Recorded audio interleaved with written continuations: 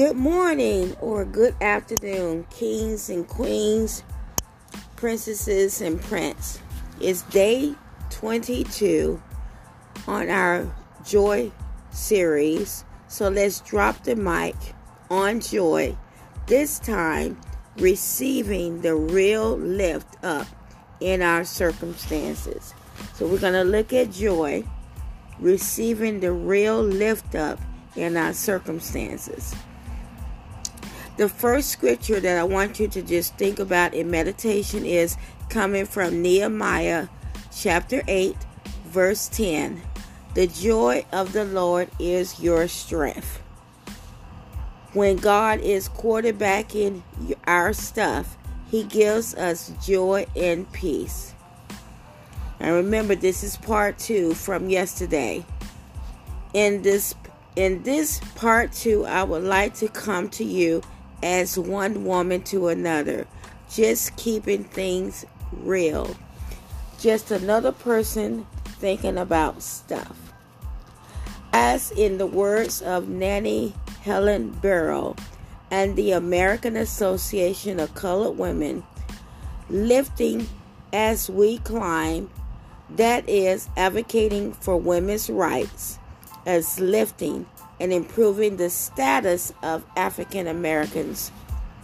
While this message that she wrote back then, or the organization wrote back then, was for women, I can't forget about my dear men who are kings and need to continue to hear words to rebuke, to soothe, and to soothe the sores and wounds while letting Jesus quarterback their stuff and our stuff, so we can not only game change, but make it to and beyond the finish line and have a legacy to our offspring, to others for generations to come.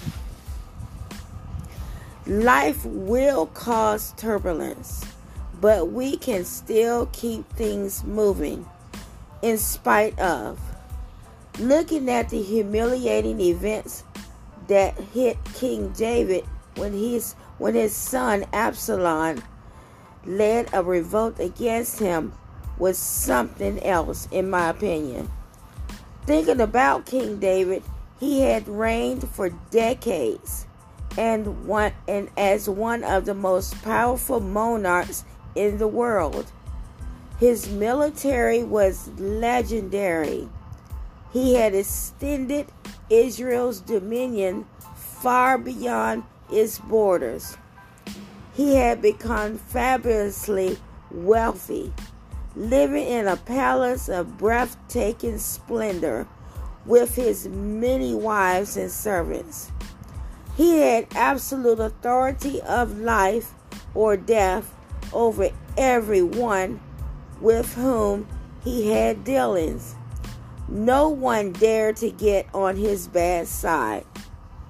But then David sinned with Bathsheba and ordered the death of her husband, Uriah. Although David subsequently repented when the prophet Nathan confronted him, David's sins set in motion a series of God-ordained devastating consequences. Stay with me. David's oldest son, Amnon, raped his half-sister Tamar. Tamar's brother, Absalom, took revenge by murdering Amnon. Absalom fled into exile for several years, but later was permitted to return. But after his return, King David, refused to see his wayward son for 2 years. The resentment built, and Absalom began to court the disgruntled people in the kingdom, offering himself as a more sympathetic leader than his powerful father was. Finally, Absalom pieced together a strong conspiracy. David realized that to survive, he had to flee the capital immediately with all of his supporters and their families. All of his servants and their little ones hastily grabbed what they could and took off towards the wilderness. David followed them, weeping and walking barefoot, with his head covered in shame. To add insult to injury, a man named Shimei from the family of David's predecessor, King Saul, came out as David passed by. He cursed at David, threw stones at him, and accused him of being a worthless man who had brought about his own downfall by being a man of bloodshed. And you can read more about this and study these chain of events in 2 Samuel chapter 15 and 16. Anyway, it was David's most traumatic, humiliating experience in his entire life. Everything that he had spent his life working for has suddenly unraveled. Many whom he had thought were allies and friends had abandoned him and sided with his rebellious son. And the most painful wound of all was the treachery and the betrayal of Absalom. It brought home to David his own failure as a father. One son was murdered, a daughter was raped, and the murderer was now after his own father's life, in addition to his kingdom. Life was definitely falling apart for King David. So, what about us? What do we do when life falls apart? Just sit and think about that for a minute. We all have our stuff.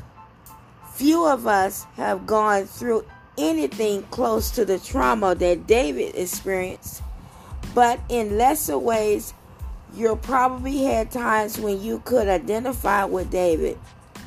Don't forget David's pathology. Don't forget your family pathology, is what I want to say. That is the ongoing transgenerational dysfunction that seems ordinary. Maybe it's the raggedy family attachment styles and hidden spaces, cluttered rooms, and closets that tell hidden stories and trauma. Maybe it's the ongoing weight gain that won't stay at a healthy measure. There's more and more ongoing stories that we can talk about. So again, I ask you, when the bottom falls out, it is important to tap into our inner being. That is, first acknowledging our current disposition. It's not about another, but about ourselves right now. We find our true protection when we can get our inner being on balance. To begin the process, it may take external help, such as spiritual support, mental health support, a trusted family member, and a trusted friend to support us. With good support, we're able to reboot over time and heal from the disaster and discomforts. Remember, David wrote Psalms 3. He wrote a psalm. Maybe that's why he was called a man after God's heart. Some scholars call Psalm 3 a morning psalm, and Psalm 4, which may have been written at the same time, an evening psalm. Perhaps David wrote Psalm 3 just after he crossed the Jordan, wading awaiting the inevitable battle with Absalom's forces. Verse 5 in the same psalm hints that he wrote it after waking up safely after a good night's sleep.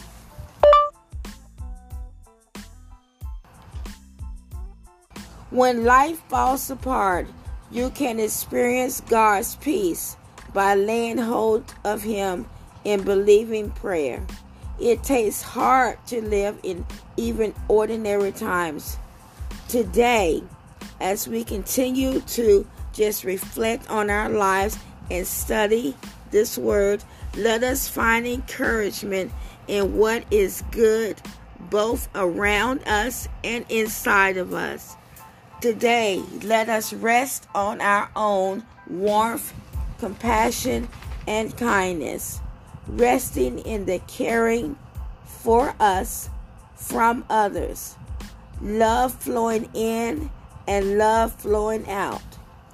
Today, let us be courageous, wholehearted, and strong-hearted, going forward wisely, even when anxious, knowing our own truth, and as we can speak it. Today, let us recognize that when we take heart, we're more able to deal with challenges like aging, illness, trauma, and all kinds of conflict. While it takes heart to live in this world many times, when things come about, live with and live beyond times that are really hard. Our personal hard time might be bad news about your health, or our health, I should say, the death of a parent or a betrayal or some other things. Or it could be related to changes in our country and the world around us and many other concerns. Life happens. However, let's not lose our joy. Let's be able to come out over, around, and on top with dignity, principle, and courage. Our joy and love will clothe us with dignity, principle, and courage. That is the dash between our birth date and death date, what others will remember most about us. Our hardship isn't cause for questioning God's will. Our hardship is cause for rejoicing, because through it, God is bringing us about in our life and allowing us to have fullness in it. And I want to remind you to read in your private time Romans chapter 5, verse 3 through 5. And tomorrow we will continue on with other spaces that allows us to just have God go deeper with us and allow us to clean out the old and the raggedy and the mildew in our lives so we can be better beings. Sit and think about this. Have a blessed and wonderful day in the Lord, and tell someone you love them and really mean it. God bless.